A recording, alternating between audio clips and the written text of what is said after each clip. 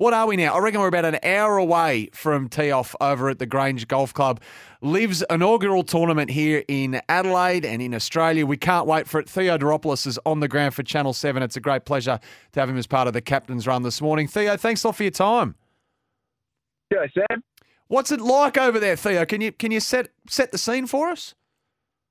It's probably the best golfing scene in the Southern Hemisphere of the last 50 years, isn't it, really? We've got 48 absolute superstars. People have been up close and personal with them in the last couple of days. You watch them tee off at the driving range. They walk to the putting green, which you're separated by a picket fence only to the world's best players. I mean, you're literally feet away from them. They engage. They've been very open with photos and autographs. Phil Mickelson, a genuine standout at the Pro-Am yesterday, was surrounded by 100 people, and he said to him, I don't have time to do everything right now, but whoever wants an autograph from me over the next 3 or 4 days will get one. Come and find me, and you'll make sure you'll go away with one. So it's been brilliant. The city's full of energy, and it's amazing to see these guys up close.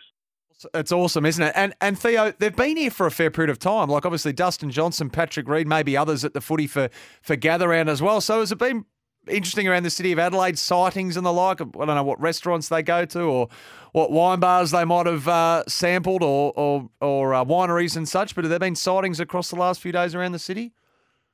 Well, yeah, they got out. I know Brooks Koepka's partner, Jenna, went out to Penfolds. We've had a bunch of players and partners go out to a few national parks and do a bit of tourism activity, which is great. They did go to the footy, Brooks and DJ and Patrick Reed. They were with the Premier, and even Patrick Reed came and sat on the bench. I've never seen anything like it. Between the two teams, between Port Adelaide and between Collingwood and St Kilda, there's an AFL little section where the officials sit, and Patrick Reed was sitting on the bench during the match. I've never seen it. So they went out on the ground and had a photo, and then a couple of pictures with guys at the casino, and they're staying over across the road. So yeah, it's amazing. It's just bizarre to think that the global spotlight's on Adelaide, and you get to see people that you normally traditionally only see on telly. It's so good, isn't it? So Cam Smith arrives obviously after a pretty disappointing Masters, well below his lofty standards anyway. But so what's the support been like for Cam? What's his mood been like, and how excited is he to be back on home soil in a big tournament?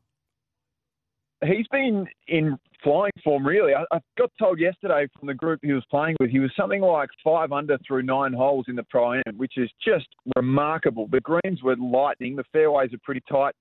And the rough is, it's almost up to your shin. So the conditions are pretty tricky. He was in really good spirits early on. He stopped to do a bit of media. We saw him at the launch party on Wednesday night. We stopped and had a couple of beers. And, yeah, he was really jovial, embraced the whole concept. And I think from playing yesterday, I had the pleasure of Matt Wolf's company, the young American. The players are really appreciative of the fact that they've come to a place that people want to see them. And they're sort of scratching their heads about how they, haven't been well received at times, but they said the appreciation for coming to Australia, to Adelaide, and you can have 75,000 fans come and see them, over the next 3 days. Players are loving it as much as the fans are. And the atmosphere at the club it really is remarkable. It's going to be it was a pretty wild day yesterday. I know Brooks and Cam had a group of about 200 following them around the course. We were the group ahead of Brooks, so we had to make sure we kept up the pace to play, or we'd launch one on our scone, but it's going to be crazy there today. The atmosphere is going to be wild. Now, Theo, you didn't play yesterday, did you? Yeah, I managed to sneak around in, actually, Sam. How good? What was that like? It was incredible. At the start, it's sort of, you feel remarkably out of place walking into a professional golf tournament holding your clubs. It just doesn't quite add up. But yeah, we had one pro on the front nine, C1 Kim, who hasn't been going too well, and he sort of kept to himself a little bit, but he had to try and find his game. And then Matt Wolf on the back nine, he's the guy that's come second in the US Open on a course he says was one of the hardest he's ever played at. Yeah. And he absolutely pumps it. He was a 5 times better bloke than he was player. He spent time talking to everyone. He asked what we did. We played with Andrew Jarman and Bernie Vint, so he knew that the guys had played football. He was curious about how the town's laid out, where do we live and what do we do. And it was, 2.5 hours that you'd pay $5,000, $10,000 at an auction for. Yeah. Really, it was remarkable. And really open, really good guy. I don't know how well you hit him, Theo, but I imagine that was some sweaty palms on the first. The first tee was the most nervous I've ever been in my life. I can get him down there now and then, but my God.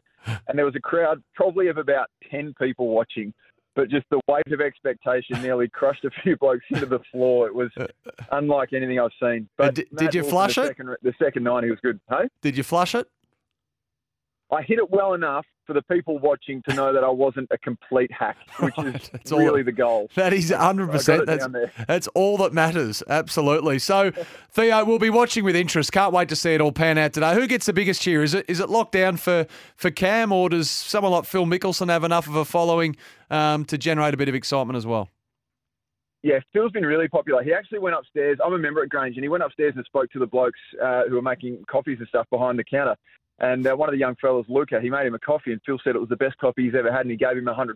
So Jeez. Phil's been really well received. The Raw will go for Cam, obviously. And Masters winners, like Bryce and Sergio and Phil Mickelson in the same group.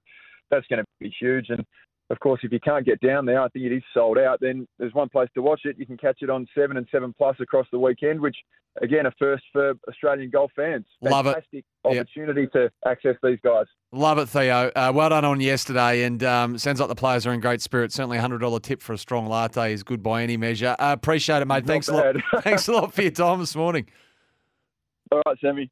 There he is, Theo Doropolous from Channel 7 over there. You can hear the excitement in his voice, can't you? And the first round of the inaugural Live tournament at the Granger Golf Club in Adelaide gets underway in just under an hour's time. We'll take a break here on the Captain's Run. A lot of texts coming through. I'll get to some of those shortly. Stay with us.